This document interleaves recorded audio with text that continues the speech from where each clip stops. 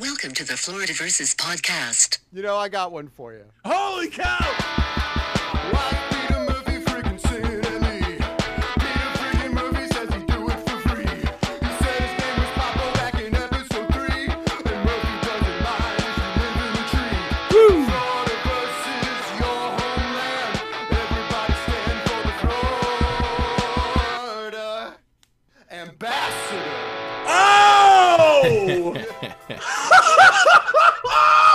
Am I coming in clear? I sure hope so. Welcome back to Florida Versus, another Friday installment of the podcast. I'm your host today and every day, Peter Murphy. Floridians, thanks for tuning in. Thanks for listening. Today, I have Coach Brian Kelly on the podcast. We met in Florida. He grew up in Indiana, so this is another Hoosier on the podcast. Couple Indiana facts for you. I did not know this, and I'm not sure who does, because the other Hoosiers that I spoke with on this podcast never once brought it up. But there's a place in Indiana, a town called Santa Claus, Indiana. Santa Claus, Indiana. And in Santa Claus, Indiana, there's a street called Christmas Boulevard, and on Christmas Boulevard, there is a water park called Holiday World and Splashin' Safari. So it's like a holiday-themed theme park and a Splashin' Safari. So it's kind of like the beginning scene in Nightmare Before Christmas, where Jack Skellington hops in that tree and he can get transported into any holiday world and he gets to Christmas. That's what I picture here, except everything's wet. Any other facts about Indiana? What could possibly top that? Absolutely nothing. I think you'll enjoy this conversation with Coach Kelly, Brian Kelly. He's from Shelbyville, Indiana, southeast of Indy. Very detailed, exciting conversation that we have. This might be one of my favorite episodes, and just to gain on the momentum of this being, one of my favorite episodes, I'm taking next week off.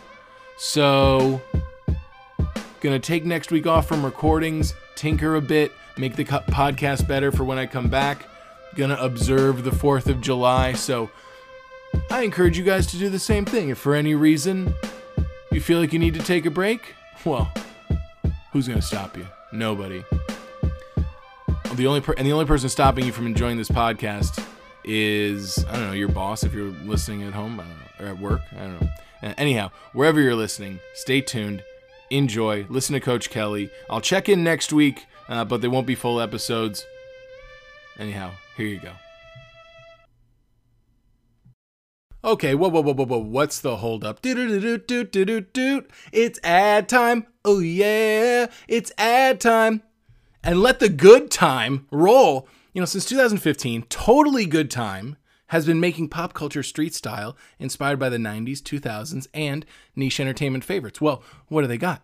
How about Bringing On Toro Sweatsuit? Check. Empire Records staff tee for Rex Manning Day? Check. New Girl True American hoodie that features the design as the gameplay? 1, 2, 3, 4, check. Now go ahead and check out all of the original pop culture goods over at TotallyGoodTime.com. That's TotallyGoodTime.com. And use code FloridaVersus15 for 15% off your order today. That's code FLORIDAVS15 for 15% off your order today. Ad time. Ad time. Oh man, another ad. Well, don't worry, this one will make you hungry. Margarita. Pepperoni Playboy, Guilty Party, Good Thing, Dreams Tonight, Beyond Love, Smoke Signals, Neon Moon, Springsteen, Talking Backwards, Crude Copy, Breakneck Speed. If you don't know what I'm talking about, then you haven't had one of Lucky Nick's Pizza's sourdough Neapolitan pizza pies straight from their wood-fire oven. And you are missing out. Go ahead and follow Lucky Nick's Pizza on Instagram. That's at LuckyNickspizza for the latest updates about their weekly mobile pop-ups in the SoCal region. It's Lucky Nick's Pizza. Nice little pizza, huh? Listen.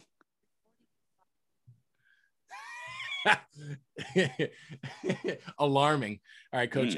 Everybody gets a song.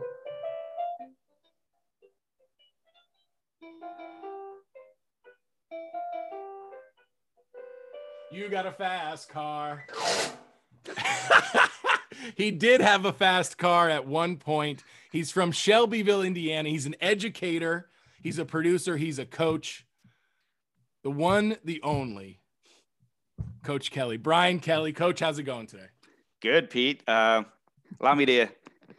myself to introduce myself. Well, anyway, something like that. That didn't work out, but I will tell you I'm very tired today, Pete. Last night, I spent like 5 hours working on my muffler and my tailpipe. Had to replace them. So obviously today I woke up exhausted. You? No, listen, listeners, please don't tune off. Please keep listening, please. I promise. All right, I'll cut down on the dad joke. Sorry. Come on. You got to give me gotta come and give me a few props there. That is the only way to enter the chat. Coach Kelly, Brian, pleasure to have you on the show. Now, we know each other because you were my high school soccer coach. Yeah, we go back to Bishop Verot, Fort Myers. You came to Verot the same time I did, if I remember correctly. Your junior year, correct? Yes. And before we get into plugs, I want to clear up this story in my mind. You know, it's been a few years. I'm a little foggy. So So junior year, you came. I transferred to Verot. You also transferred to Verot. Where'd you come from? I came from Bloomington, Indiana. I was coaching and teaching at North High School. For those that follow, NBA basketball, Jared Jeffries played for the Knicks. He went to Bloomington North High School. Sean May, who won a national championship at North Carolina. He, and I think he's an assistant at UNC, or was until their coach just retired recently.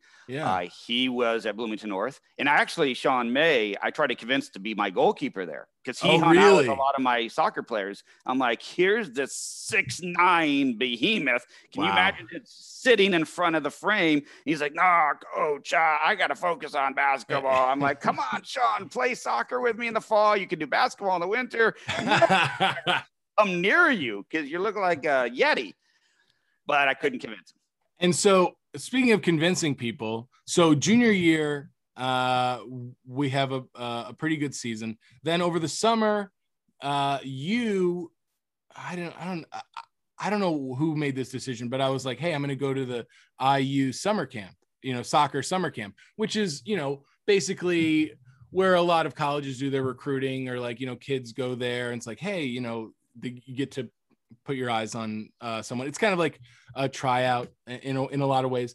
And I was really into TV production and I wanted to get into that class because it seemed like a lot of fun, but I don't think my grades were there. And then I went to the IU camp, and then you were like, all right, well, if you're going to go to this IU camp, then let me see if I can pull some strings. And you put me in the morning news, the VNN, Viking News Network. Right? Is that kind of how it went? Do you remember? Yeah. And that, I'll take a little credit for, your entertainment career starting. It really was. It kind of was. And you know what? You're not the first, brother. I got a guy, when I left Verot, I went down to Naples High School and taught TV production there. And one of my students there just appeared on, I think, The Young and the Restless, had a little small role, and he's gotten some gigs in Hollywood. And I have another one that was in that class, who has done directing of Lowe's commercials, typically during the NCAA tournament with Jay Wright, the head coach of Villanova. Wow. You see sitting there next to a guy from Lowe's about, hey, making analogies, basketball to cutting down a tree. Those are directed by one of my former students in TV production as well. So, yeah. Good for them. More back to me. How good was I at at the news and creating packages? Because I think you eventually had to fire me. Here we go. No, I didn't fire you. You're just bitter because I gave the the TV production award to somebody else your senior year. But no, here's the thing. You're clever. Thank you. Here's the thing. Here's what happened. I was on the morning news, and the award that I got for being good at that was everybody knew me, and I was voted homecoming king. But at the end of the year, there was like every class gave out like awards, and not just like the artistic classes, but like math or like algebra 2 or something. And like everybody gets a trophy. Yeah. Right. Yeah, exactly. Don't get me started. And you picked the most bland guy ever, Sean Zadrovich, the tall 12th man on the bench for the basketball team, which, you know, he lives in DC now, and, you know, he's into politics. Good for him. But and he could send some people out to take you out. So be careful. I know. Yeah, exactly. But why did you choose him? I don't even remember, Pete. I don't know. It's a grudge. It's not a grudge that I hold, but oh yeah, right, sure. But it's so interesting. It's just so fascinating to me. Maybe that's why I did it, because I wanted to, stir the pot. I wanted to light a fire under you. And now look, see, you're in LA. You're hosting this podcast, all because you were denied the TV production award your senior year in high school. That is why I did it. The podcast was always the goal, even in 2006. That's right.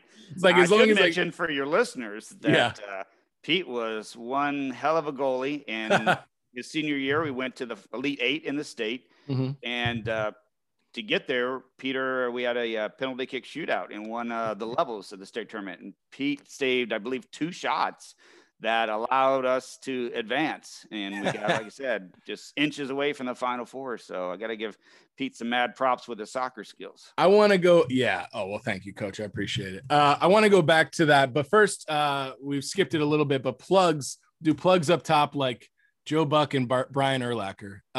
So plugs up top. That's just for you, Coach. Anything you'd like to draw listeners to check out or take a look at? Yeah. For anyone that, ever would need video production, whether it's commercials, promos, YouTube channels being run. I am the sales and marketing director for a video production company in Florida called Blue Box Digital. And our website is blueboxdigital.co, not .com. It's just .co. Oh. And the videographer and actually owner, Anthony Rivera, is just super talented. He's actually been hired by Amazon to shoot a couple of their new facilities in Florida.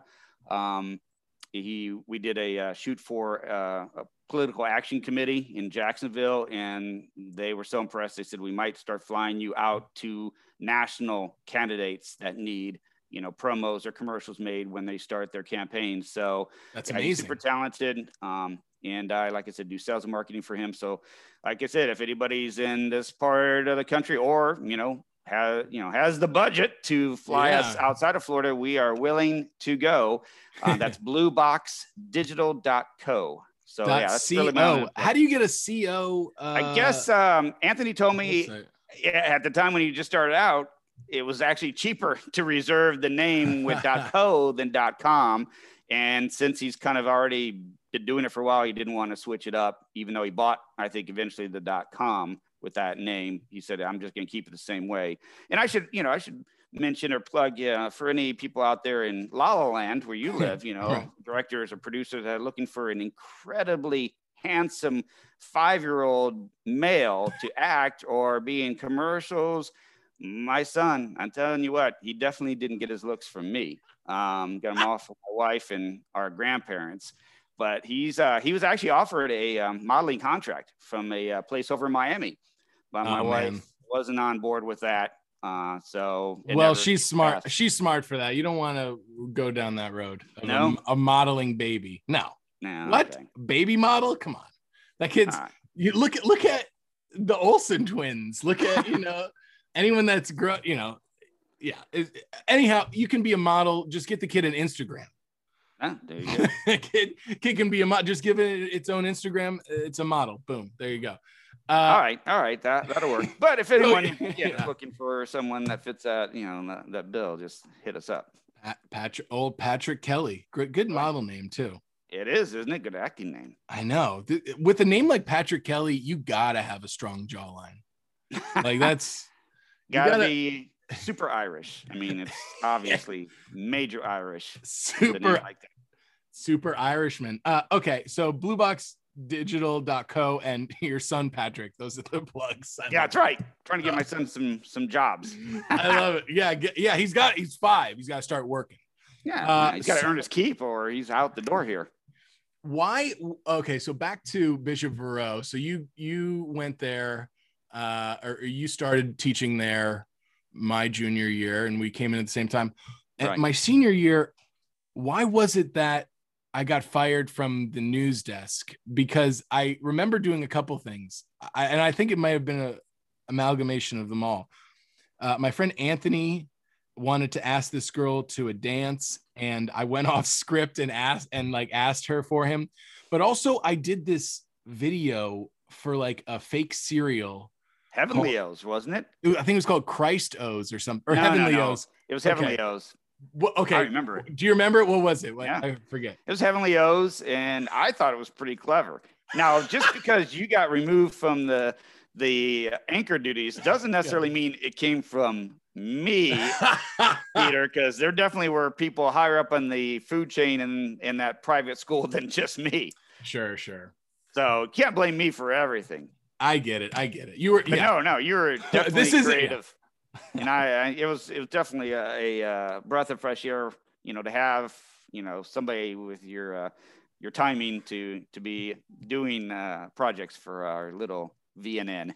I appreciate it. Well, all right, Coach. Well, thanks again. Also, that senior year, it's very interesting things came up. Do you remember the Immokalee issue or the Immokalee debacle? The Immokalee debacle.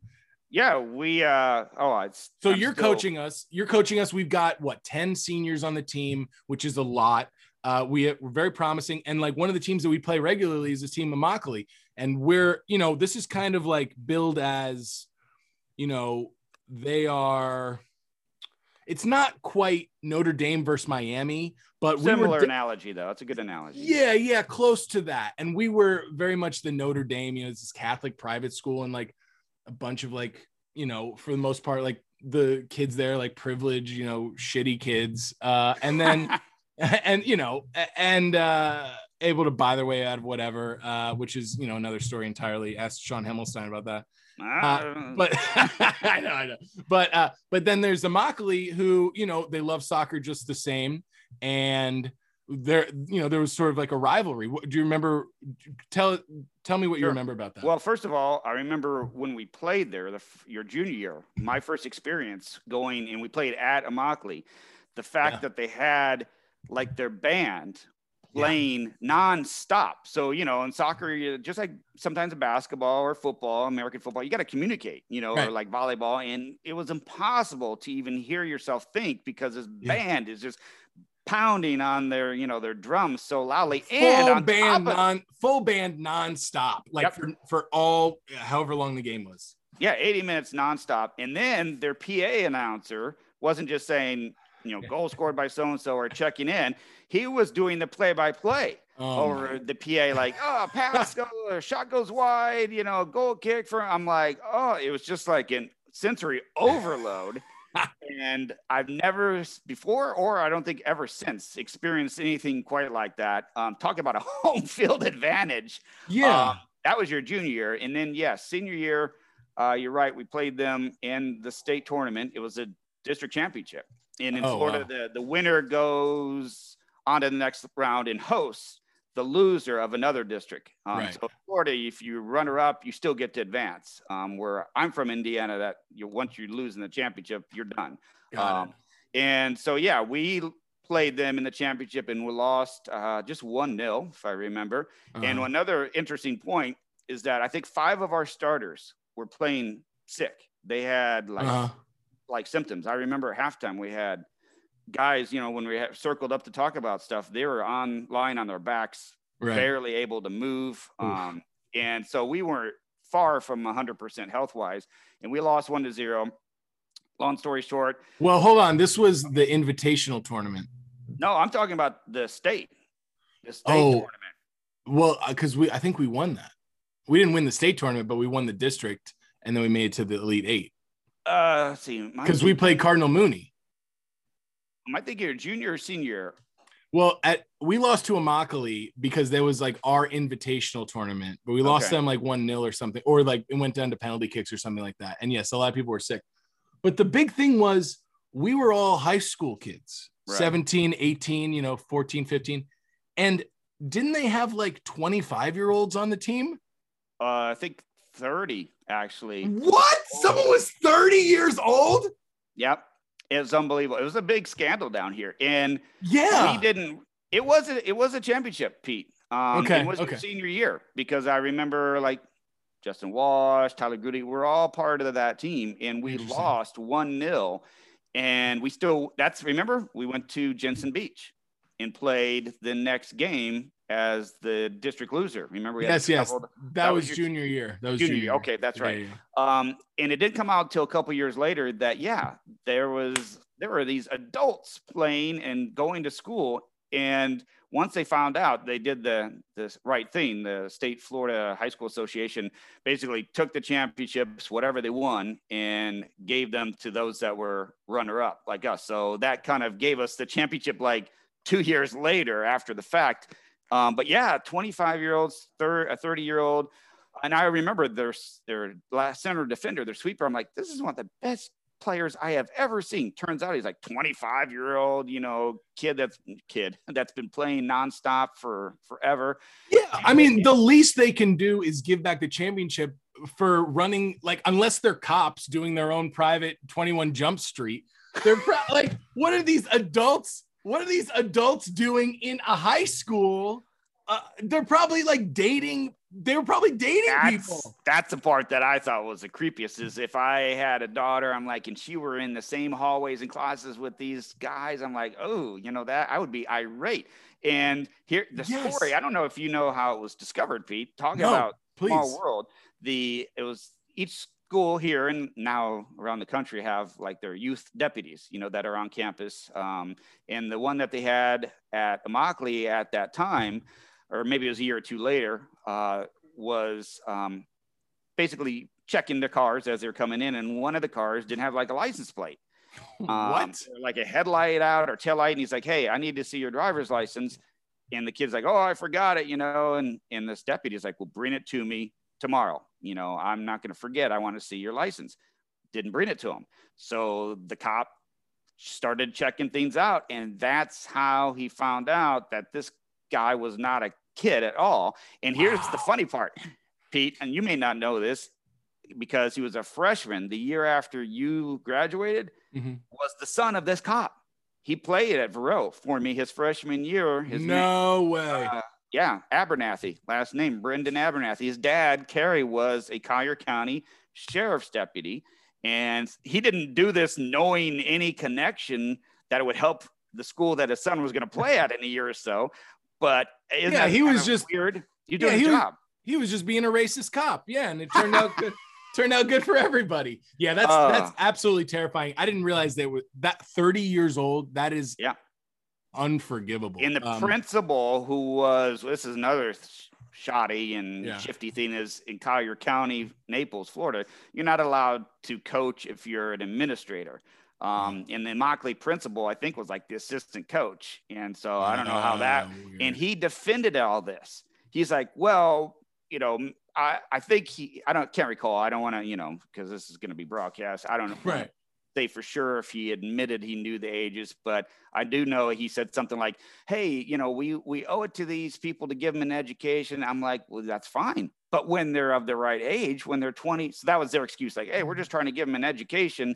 Well then, okay, don't let them play sports. That is so crazy. It was, anytime I see that guy now or hear his name, I just cringe. Thank goodness that, the county deputy did his job. Isn't it funny though, Pete, in so many times where criminals are brought down or people, that are kind of skirting the law are brought down because of a busted taillight, speeding, or not having an updated driver's license, and boom, then the curtain is open. All this guy needed was a fake ID, and we wouldn't have been talking about it. But that goes up there with some of the most ridiculous things to happen at, around, Southwest Florida. That stealing the English test. We can talk to Sean Himmelstein about that. Muffin in the cafeteria at Bishop. Stealing the muffin in the cafeteria. Talk about that too. Well, this is a whole nother podcast. I know. For those, yeah. Well, this is a bit of a hybrid episode because we've been talking about Southwest Florida, right. And that's where we met. But you are from Shelbyville, Indiana, and Coach, I want you to take me there. Tell me all about your hometown, Shelbyville, Indiana. Pretty small town, to quote John Mellencamp.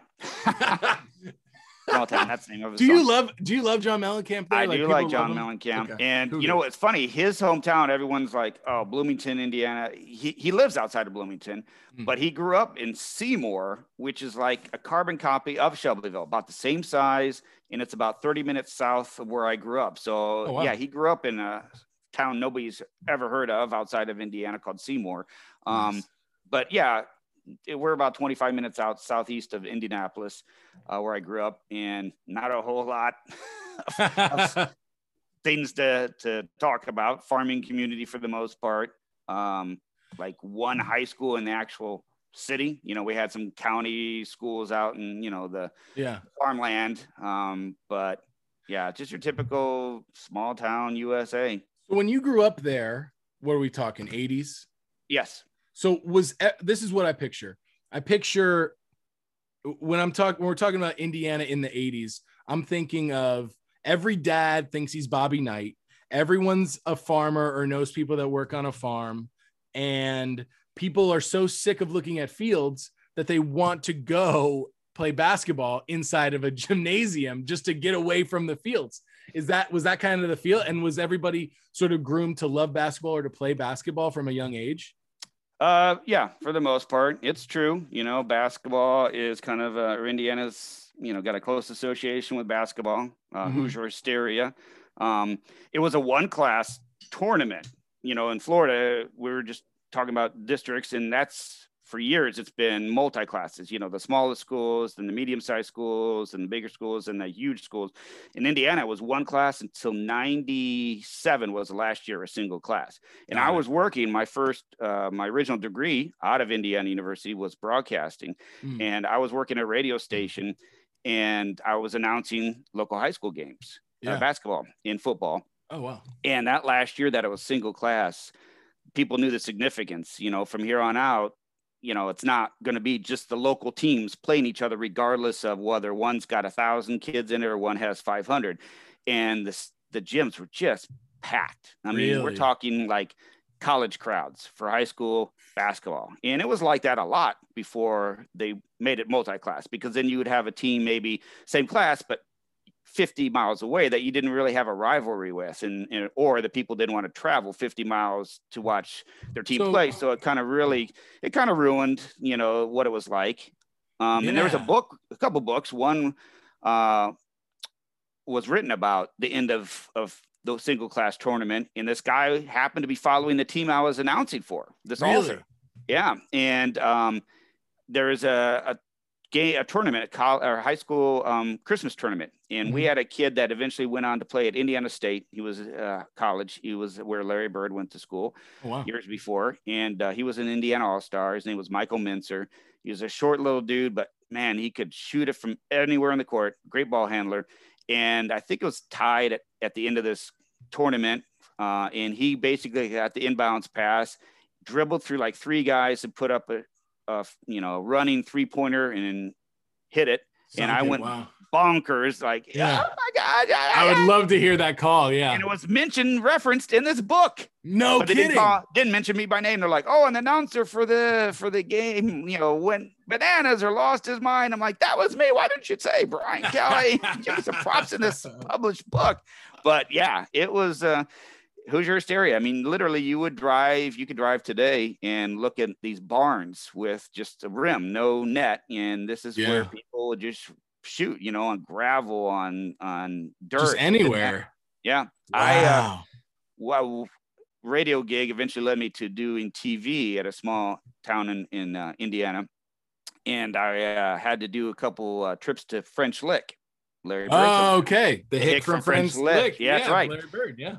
Somebody drove me by his house he grew up in. I think at the time, this was like late 90s. His mom was still living in it. And there it was, the basketball goal that he used as a kid. I'm like, really? Can I get out and like touch that? Or, you know, is that a like hug?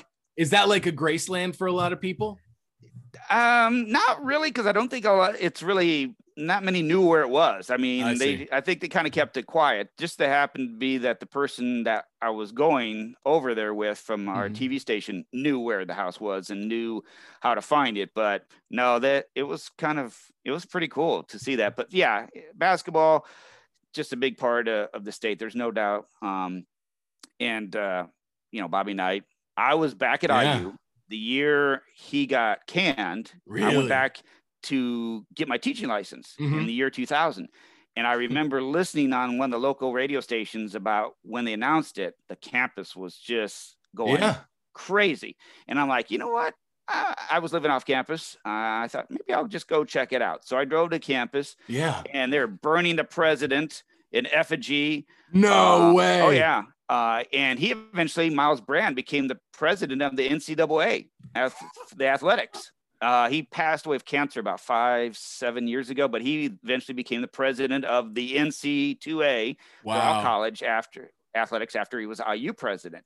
And they were burning him in effigy, and it was crazy because Knight was an institution there. Yeah. And so beloved, throwing the chair across the court in the game against Purdue, our rival. Yes. And I was just like taking it all in because I'm like, this is kind of a momentous occasion. And then when the cops showed up and brought out the German Shepherds, I was like, okay, I'm out. I've seen enough in person. Yeah, it got pretty crazy. Yikes. And when I saw the dogs, I'm like, yep, time to get back in the car and head to my apartment off campus. How can you describe to somebody that didn't grow up in Indiana about this essentially Mount Rushmore of legends like Bobby Knight, Larry Bird, Reggie Miller, and like how important basketball is in the town? And also, you know, John Cougar Mellencamp would probably be on that.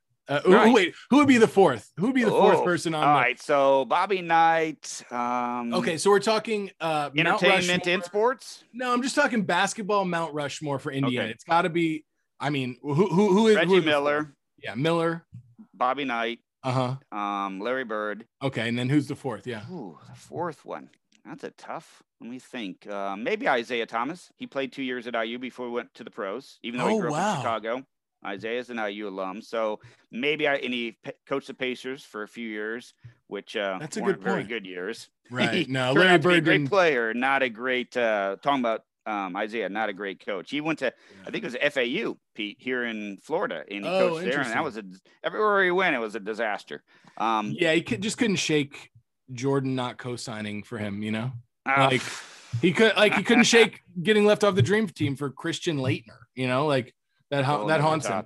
He's sour about it. All right. Well, we were talking about traveling just a moment ago, and I know this is the most Florida thing you could do in Indiana. You told me that once that you drove through a tornado. Is that true? Correct. It's funny. Well, it's funny. It's scary. It's like terrifying. I was just up in Pittsburgh last week with my wife's family and talking about tornadoes. And my father-in-law said, we don't have them here. And I start thinking like, probably not, because it's so mountainous and you know, tornadoes would really have a hard time because they got to have open space to kind of roll through. And I never thought about that. There are a lot of hills and small, you know, mountain ranges in Pittsburgh that they probably wouldn't have them there. Oh, interesting.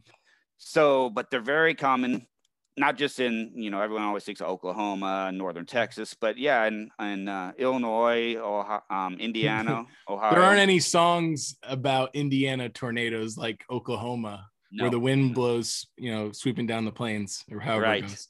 And Pete, you also know my affinity and love for pop music. That ties in with the story. A buddy of mine and I were at a concert. It's called Deer Creek, which is funny in its own right because the amount of deer in Indiana is ridiculous. And that leads to another interesting story that's Indiana specific with a car I had. So we're at this concert. You might have heard the band. I'm not sure, you know, your knowledge is not quite as deep as mine, but the band is called the Moody Blues. The Moody Blues, okay. Nights in White Satin and some of those tracks, yeah. So like very like laid back, chill environment. Yeah. And is it yacht rock? Are they yacht rock or no? No, they're considered prog rock, progressive. They had a lot of keyboards and Nights in White Satin. You know, songs sometimes that would go like 7 minutes. But yeah, like kind of like Yes was a prog rock group. ELO. Yeah, like Styx. They're like Styx, but like if everybody was on prescribed medication. That's right. Good analogy. Okay. I assume you've heard of Nights of White Satin. Yeah. And let's see, I'm trying to think some of their other. And they had Tuesday afternoon. Anyway, so we're at the show, and there are a lot of venues you've probably been to where they have the seats that have the roof over it, and then behind those are just lawn seats, what they call lawn, or just, you know, you pay the cheap seats. Right. I was in college, so I could only afford the cheap seats. This was early 90s, where you basically just show up and throw down a blanket and that's your seat, you know, in the pit, in the grass, on the grassy knoll. Oh man, careful. I forget I taught U.S. history too. Anyway, so we're sitting there and all of a sudden clouds are rolling in, it's getting very dark, and it just came out of nowhere, this storm. And so it started coming down in sheets and just really strong rain. And they had the guards that stopped the cheap seat people from going down under, you know, the overhang where the nice seats are. But once the skies opened up, they're just like, whatever. So we because we were just getting pelted out there. And so we came under the roof to seek, you know, shelter from the rain. Bob Dylan song, but anyway. different band. Yeah, exactly. And it got so bad that the promoters like, we need to stop the show. Wow. And Moody Blues this was such great timing. Maybe it couldn't have been planned this way, but one of their songs is called "I'm Just a Singer in a Rock and Roll Band." And so the promoter got on stage, grabbed the mic, and he's like, "Oh, you know, there's strong storms, possible tornado watches and warnings going on. So we don't know how much longer we're going to play." And then the Moody Blues said, "Hey, I don't care. I'm just a singer in a rock and roll band." And then they started playing that song. And I'm like, what? So I think they moved that up on their set list a little bit to make it fit. I don't know. That's amazing. Yeah. That's like Prince calling an audible in the middle of the Super Bowl. Like, I'm doing Purple Rain right now. Yeah.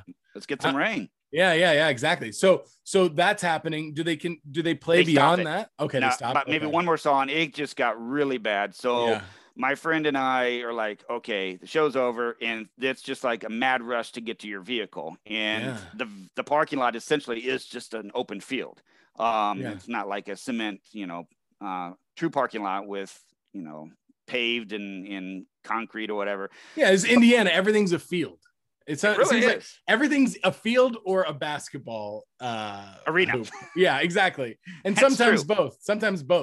When you're describing basketball hoops in Indiana, I'm thinking like they're on it's like a tennis masters tournament. Like they could be on blacktop, they could be on pavement, they could be on clay, they could be on grass. And that's the real deal? Pretty much with a peach basket hanging from, a wooden backboard, wooden slab. Yeah, it doesn't matter. I love it. And you still see some of those old timey, rims on these barns that are probably 50, 60, 70 years old. It's really amazing. That's why so many great shooters came from Indiana. Rick Mounts, who played for Purdue, Steve Alford, who coached UCLA and played at IU. He grew up just shooting hoops in his backyard and, nonstop. That's all they did. So there's a mad rush from this concert to the field. At the time, I had my first car, a 1978 Buick Regal. This is a car that was still made of steel.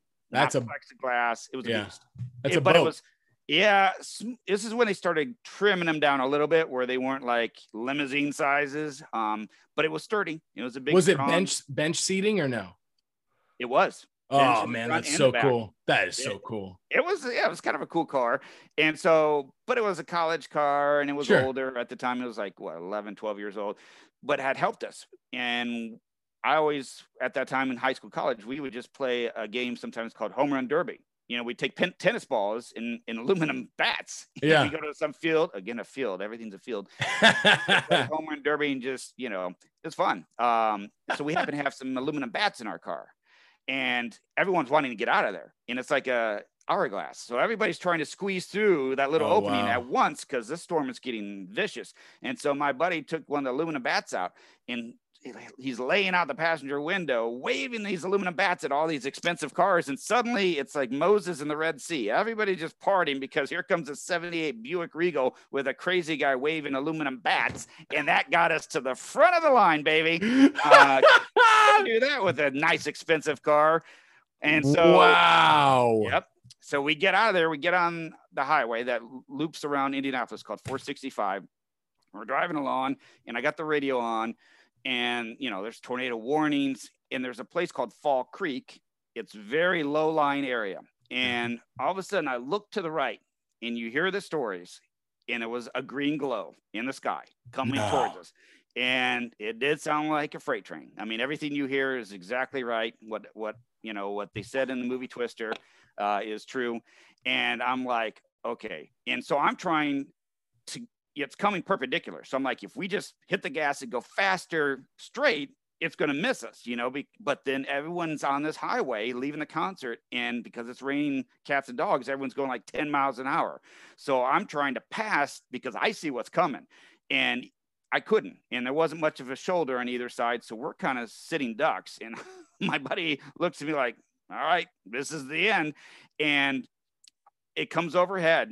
And I know that this was a tornado for a couple of reasons. One, I'm trying to turn my wheel hard left to maybe try to get on the shoulder, to get around, you know, the cars, breaking the law, to pass on the shoulder, because I know what's getting ready to hit us. And I had it all the way turned to the left, and I'm still going straight. Wow. Because at that point, I think we were elevated off the ground just a bit, and the car was shaking like, you know, like a monster had a salt shaker in his hand and was shaking it up and down. And like I said, when I had that wheel turned hard to the left and we're still going straight as an arrow, I'm like, okay, we're at the bottom of a tornado. Wow. And fortunately, at that point, it wasn't touching down. It was going over us, but, you know, it wasn't touching down necessarily, or we would have been swept away like Dorothy. Oh, my God. Yeah.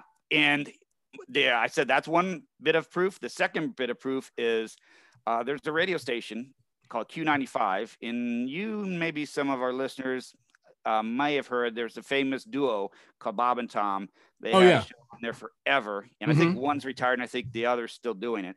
Well, Bob and Tom's studio is near Fall Creek, and their tower got knocked down, of course, by the hurricane. And the next morning, and that's exactly hurricane. Was it a hurricane? I say hurricane, I mean tornado. Sorry. Tornado. Okay. I just wasn't sure. Living in Florida, you know, I kind of right. That's true. That's true. That's true. Tornado, and they're in Fall Creek, and their antenna got knocked down. And the next morning, I'm listening to the show, and they got people calling in like, "Hey, who are you guys? We've never heard you. We just, you know, you mentioned the number to call in, and you know, it's long distance for us." And Bob and Tom are like, "Wait a minute, where are you calling from?" "Detroit, Michigan," because the tower was knocked down, shooting straight up towards Michigan. Wow! And people were getting the signal that had never heard it before because the tower was demolished. This tornado created a new radio station. Yeah, new market. It's like, and then, oh my gosh, that's incredible. Yeah, so I feel like I'm a cat, got 9 lives, drove through a tornado, and lived to tell. And then that's like a Mellencamp song. Drove through a tornado, sucking on a chili dog. With Jack and Diane. Yeah, exactly. They're in the back seat on the bench. That's two mentions of Jack and Diane in your podcast show. I know. I don't even know anyone named Jack or Diane. That is wild. It's get back to Shelbyville, typical small town, not a lot to do. I worked at Walmart in summers in high school and college. And I mean, literally, I don't know about Cape Coral or Fort Myers, but we had like a loop when you were in high school with your car. You would Right. basically cruise. Nice. And you go around. We had a circle downtown and go around the circle. Then you head, down this street. Then you go up this one to the end of the town. Then loop around and back again. And that you just go on the circuit, man. That's all you did. I think what the closest thing we had was Fort Myers Beach, and we would go like drive down Estero, and like anyone that had a cool car, like we would hop in their car and we would have the windows down and just kind of like wave at people or like say, hey, what's up? Like, oh yeah, cool, good. And we would just like drive to the Hooters. There'd be nothing happening, and then just like chill in the parking lot for a little bit. But it wasn't like it was just, there was nothing happening. People were standing in a circle like, hey, what should we do? What should we do? Yeah. Same here. Yeah. Kind of, I'd like to, in my mind, say it was like American Graffiti, but, it really wasn't. It was just a bunch of, small town hicks driving around in a circle. Driving through fields, waving aluminum baseball bats and shooting basketballs. I get it. At the same time. You're really yeah, exactly. You're painting the picture for me here. In fact, this brings up the next segment. If we want to check out Shelbyville or we want to go to Indiana, this next segment is called Which Airport? Doo-doo-doo. So which airport are we traveling to? And, can you tell us about like any like fun about the airport? It was just, you mentioned it, you told me before we started recording that it was mentioned as one of the best airports in the country. It was renovated about 10 years ago. It's in Indianapolis, right? Yeah, Indianapolis International Airport. You might remember the Fort Myers RSW, yes. Regional Southwest was. Do you remember before they renovated that? It was like dark, dank, a lot of carpeting. Yes. The Indianapolis Airport was the same thing, and they renovated. And the one here, Fort Myers, is pretty nice too. Now, and similar to that, Indy had just tons of glass, so it's very airy, open, bright. In tornado area, I don't understand. That might be a big risk. Yeah, seriously. But no, it was. I think it had its 10th anniversary about a year ago. And my brother, who used to work for the county, Marion County, which is where Indy is, he said that it was still like ranked number 1 by some publication airport in the U.S. as far as just looks and easy access, easy to get in and out of. So it's a really nice airport. If you have to do a layover, it's all kinds of good restaurants, and it's got this sign INDY, Indy, and a lot of people when they land, they pose with it. It's kind of become somewhat of a landmark at the airport. They have around Indy 500 time. That's another thing. I don't know if your other. I don't remember hearing anything about the 500 mentioned in your other two. We podcasts. did mention it, and Lauren Clark loves it. And then Kate Huffman doesn't want anything to do with it because she grew up close to the track. Speedway? Oh, Speedway, I can understand. I mean, it's a complete madhouse in that area. Yeah. Is it like, and so, okay, so the airport is like, good, clean, renovated, nice place. But Shelbyville is southeast of Indy. Do you guys have your own little airport there? Yeah, we got one of those little, airports where it takes just single engine planes or planes that have propellers and not jets necessarily. I don't know if it's for business or the super wealthy fly in. Could be. Fort Myers had a small one. If you're Page Field, that's right. Yeah, Page Field. But so when it's race week, are these who fills up race week? Because I'm thinking, all right, you got this great airport. Is it a bunch of people from across the world, across the country coming in, or are most of the people at the 500 Indiana locals? And I would say probably half to over half for locals. It is such a big deal. Really? We talked about basketball, but it's a single event. They call it the greatest spectacle in racing. It just had its 105th anniversary. It's been around. I mean, think about 105 years ago. They were like just past Model Ts when they started this race. I think that's when the Fast and the Furious franchise started, actually. They're on 105 now, I think, aren't they? Yeah, pretty much. I saw that opening weekend. It is what you need to do to enjoy that. Sit in the front row and put your hands up the whole time because it's a wild roller coaster ride. I've heard it's as far as that franchise, it holds up with some of the better ones. The reviews so far are pretty good. It's everything you want. It's campy, it's tacky. They break the fourth wall. It's Matrix meets Spice World meets yes, exactly. Meets Star Wars. Yeah, Whoa. It's wild. It's crazy. That's cool. So it's yeah, insane. Indy so yeah, tell me about race week. Yeah, I've been to the 500, I think just 2 or 3 times in my life. There's a waiting list to get. Really?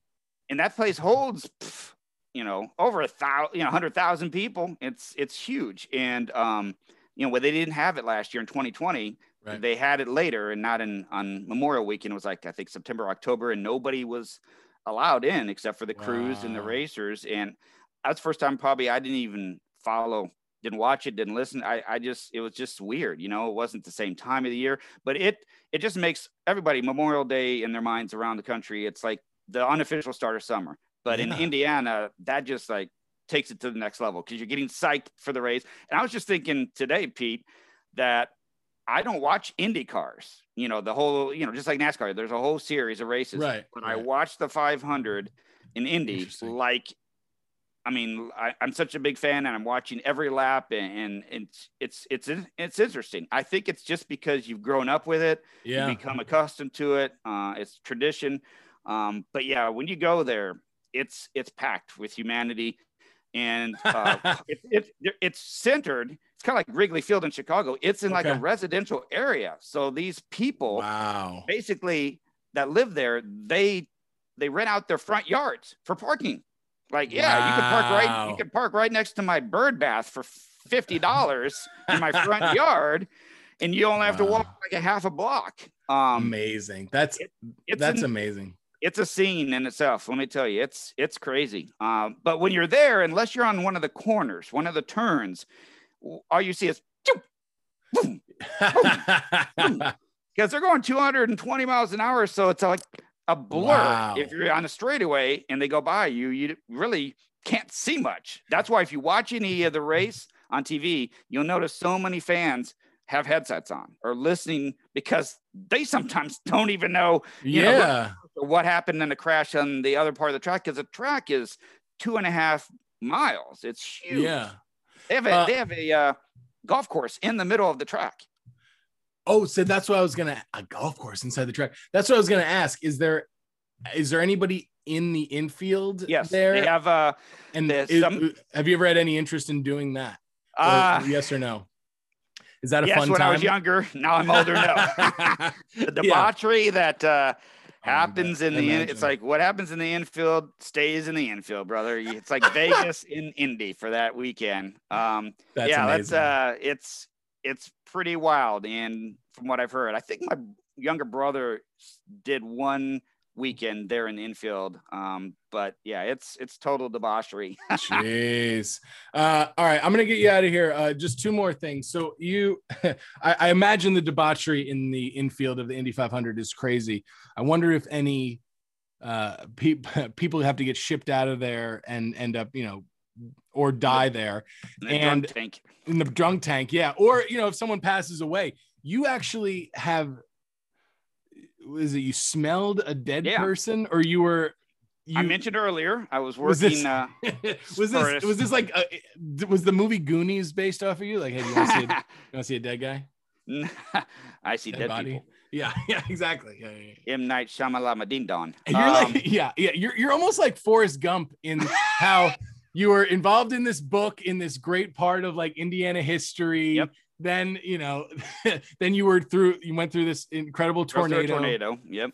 Yeah. And all that just to smell a dead body. What happened? Yes. So at the same time I was working in Jasper, Indiana. Anyone that follows professional baseball, that is the hometown of Scott Rowland, he was rookie of the year for the Phillies in 97, played for the Cardinals, Toronto Blue Jays, Reds.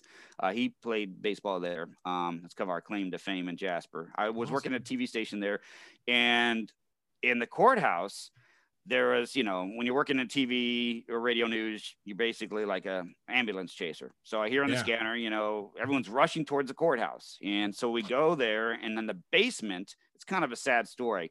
Yeah. It turns out the custodian who was kind of mentally, handicapped. He wasn't Sure. all there.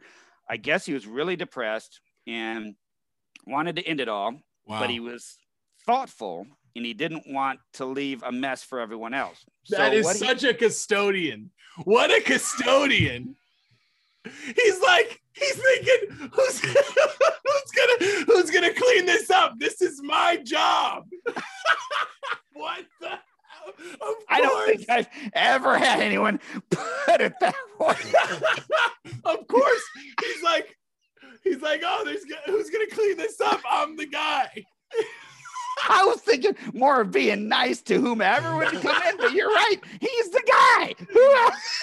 Is the judge of the circuit court going to clean this up? Who's going to sprinkle sawdust over me? Clean it up. We can go. We can definitely do a routine on. Wait, it's not over yet. You got more material coming. Get ready. I can't wait. The guy, again, didn't want to be a trouble to anybody, so he pulled a candy machine away from the wall because he knew there was like a shell or like a storm fallout shelter or something. Yeah. Wow. Crawl space essentially behind the candy machine. So he gets in that crawl space and he pulls the machine from the crawl space back. It's on like on a laminate or on a tile floor, so it can move easily, and pulled it back in front of the hole. Wraps himself inside a hefty bag and blows his brains out. Oh my God. So nobody knew about this. Like, what happened to George, the custodian? Hadn't been here for a few days. And then so somebody goes to get a Snickers. And they're like, whoo, this Snickers got a strong odor to it. It's like, yeah, very spicy. Very spicy. And then, later someone gets a 3 Musketeers like, whoa, wow, light a match. No. And so they kind of let their nose do the investigating for them, and they followed the scent. And this was a long hallway.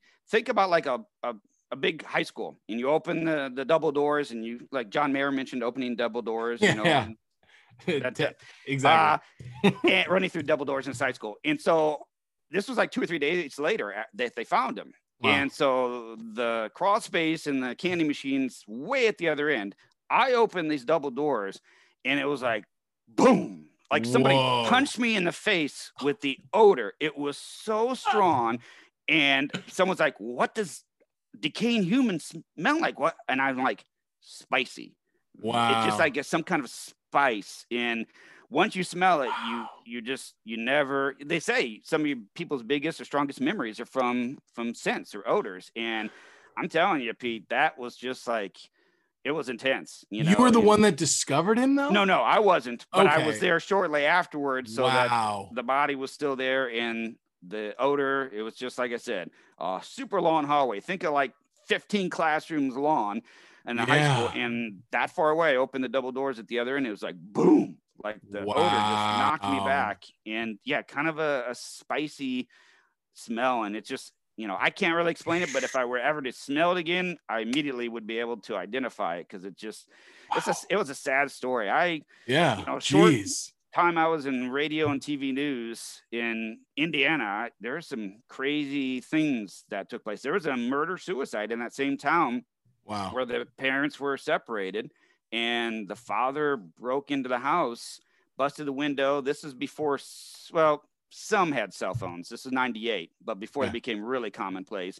And he cut the line for the landline.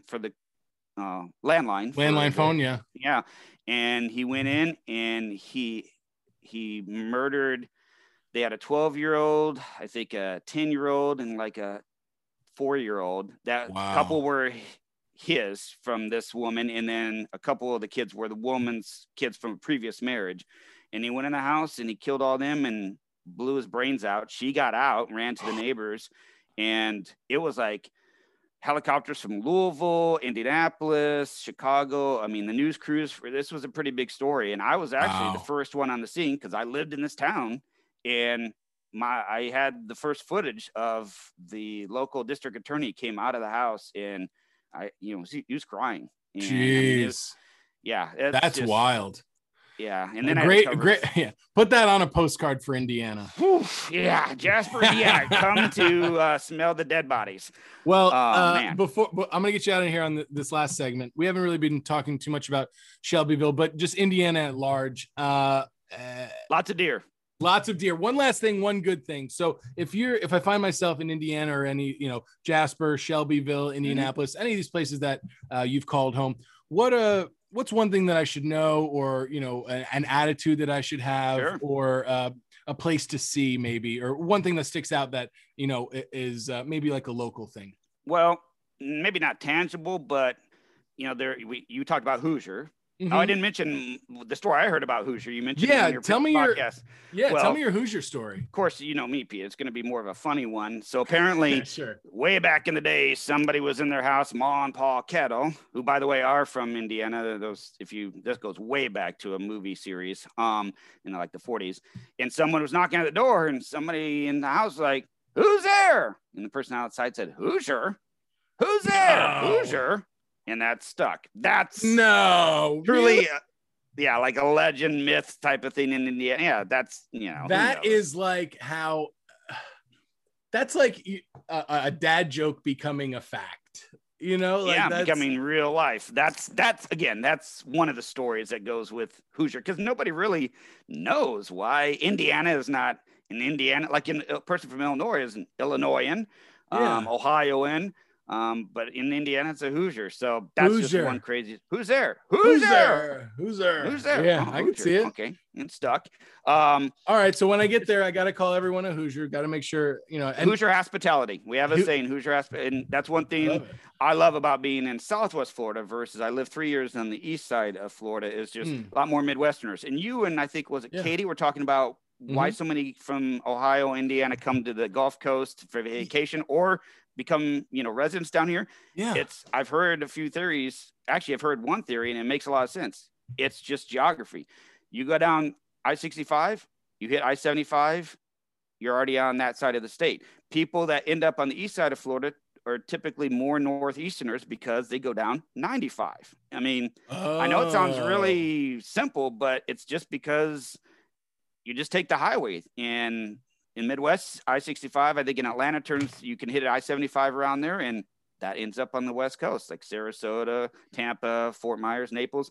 Other side, you take a 95, which goes all the way down the East Coast, through like Philly and through North Carolina, South Carolina. A lot of those people move to Florida end up on the East Coast because that's just where it takes them. That's where the road takes you. It's where the wave drops you off.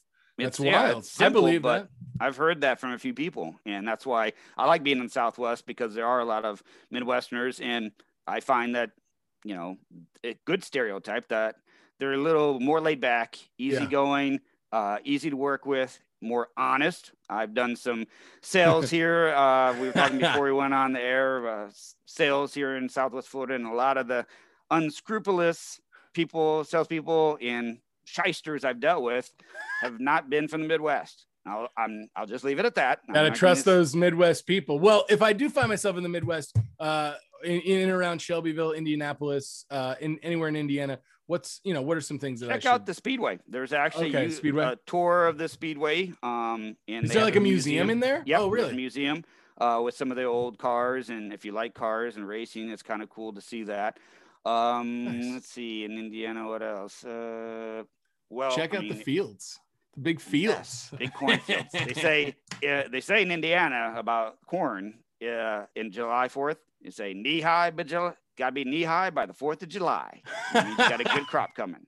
Knee high by the 4th of July. Is there a particular time of year that is best to visit? Fall. That's one thing about being here in Florida, especially Southern Florida. There's no season changes. As you know, we get a little milder in the winter, which is great, and that's why I moved down here. After 30 years up there, I just get tired of the snow and the ice and the freezing rain of the winters.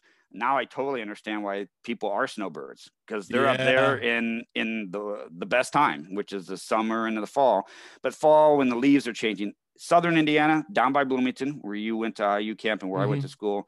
Lots of the leaves turn orange and red, and it's just phenomenal because you don't see that here in the southern states. Crispy evenings, a lot of bonfires, cookouts, hay rides. I know they have like apple picking or like apples. There's some apple orchards in Illinois and Indiana, and people. Yeah, when I was a kid, we went to a couple orchards. Picked apples. Literally, you just go out. It's not like a guided tour. You just go out into the fields and bring back what you want, and they'll charge you whatever, and then you're off. So yeah, fall I miss. I really do. Winters I don't miss at all. I know snow is pretty, and it's great to look at, but I just driving on ice, driving on snow, walking in it, and just I was like done. But yeah, I see why snowbirds do what they do. I would love to live that life. Be up there in the summer and fall, be here in Florida in the winter. Good gig if you can get it, I guess. I know. Yeah. Well, I'm going to pack my bags and head to Indiana in the fall. It sounds lovely. Sounds like a great scene. Bloomington's beautiful in the fall. The campus, IU. Oh my gosh. Yes. I remember how beautiful that campus was. Even in the summertime, I was like, wow, this is great. And it was all built to last. Like it felt like brick. It was built. It was like limestone. There's a bunch of limestone quarries south of Bloomington called Bedford. And again, this is for those that are really deep in IU basketball history. Damon Bailey, who played for IU and was drafted by the Pacers, but I don't think he played a minute because he had some really bad knees. He grew up there. A lot of limestone, and they built most of the IU buildings with limestone, and it was actually during the Great Depression. Wow. FDR had the Federal Works Program, where basically they had jobs where people could get work, but it was also helping the United States, building like courthouses. So it's kind of helping everybody. Gave them jobs, but the end result would be something that would last a long time. A lot of IU's buildings were built through the WPA program. So they're ancient, 30s, 40s, but they're beautiful. And if you're at IU, something called the Sample Gates is like an entrance to the campus. That's kind of famous. Everyone poses there. If IU alum get married or get engaged, they always pose in front of the Sample Gates. That's amazing. Going back to Mellencamp, the indoor facility, I think during camp, IU soccer camp, a lot of times if it's a rain out or whatever, they go inside their indoor facility, and that's John Mellencamp Center. Really? He donated the money for that, yeah. So he's got a building. Mark Cuban's got a building. Yeah, because he's an IU alum. Wow. He's from Pennsylvania. It's funny. He's from Pennsylvania, where my wife is from, but he went to IU, which is where I went to school. And then, of course, he's made a home in Dallas. But, yeah, Cuban. Trying to think. Oh, Kevin. He was in Fish Called Wanda in The Big Chill. Not Costner, the other one. Kevin. Hart. Kevin Hart. Now, anyway, I always space on his name, but he was in Fish Called Wanda and The Big Chill. He was in, a lot of movies in the 80s and 90s. Kevin Kline. Yes, he's an IU graduate. Yeah, Kevin. Really? Yeah. All right. He went to IU, went to their school there for acting. Ever heard of the instrumental song called Green Onions by Booker T and the MGs? I know you check have. It out. Yeah. Booker T, the main driving force behind that group, went to IU. Man. The guy who played the Bionic Man back in the day, that actor Lee Majors went to IU for like a year and played football, and then he transferred, I think, somewhere else. So we've had a lot of famous alumni. Sage Steele from ESPN. She's an IU alumni. She's great. Alumnus. A storied history of amazing Indiana alumnists, and you are one of them, Coach. So thanks so much for joining me. I appreciate it. This has been no problem, Pete. Absolutely wonderful. It's been fun. Before we leave, I have to say thank you to production team Mike, Gina, Justin Collier, who we both know, Kelvin, Dawn, Susie, Lindsay, Peter, Allison P, Kevin, and Lauren S.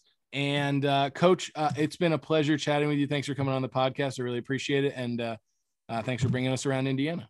Thank you. No problem. I didn't think it'd be that interesting, but I guess we made it work. And shout out to you, Collier, if you're listening. We go back as well. Floridians, thanks for listening. I'll talk to you next time.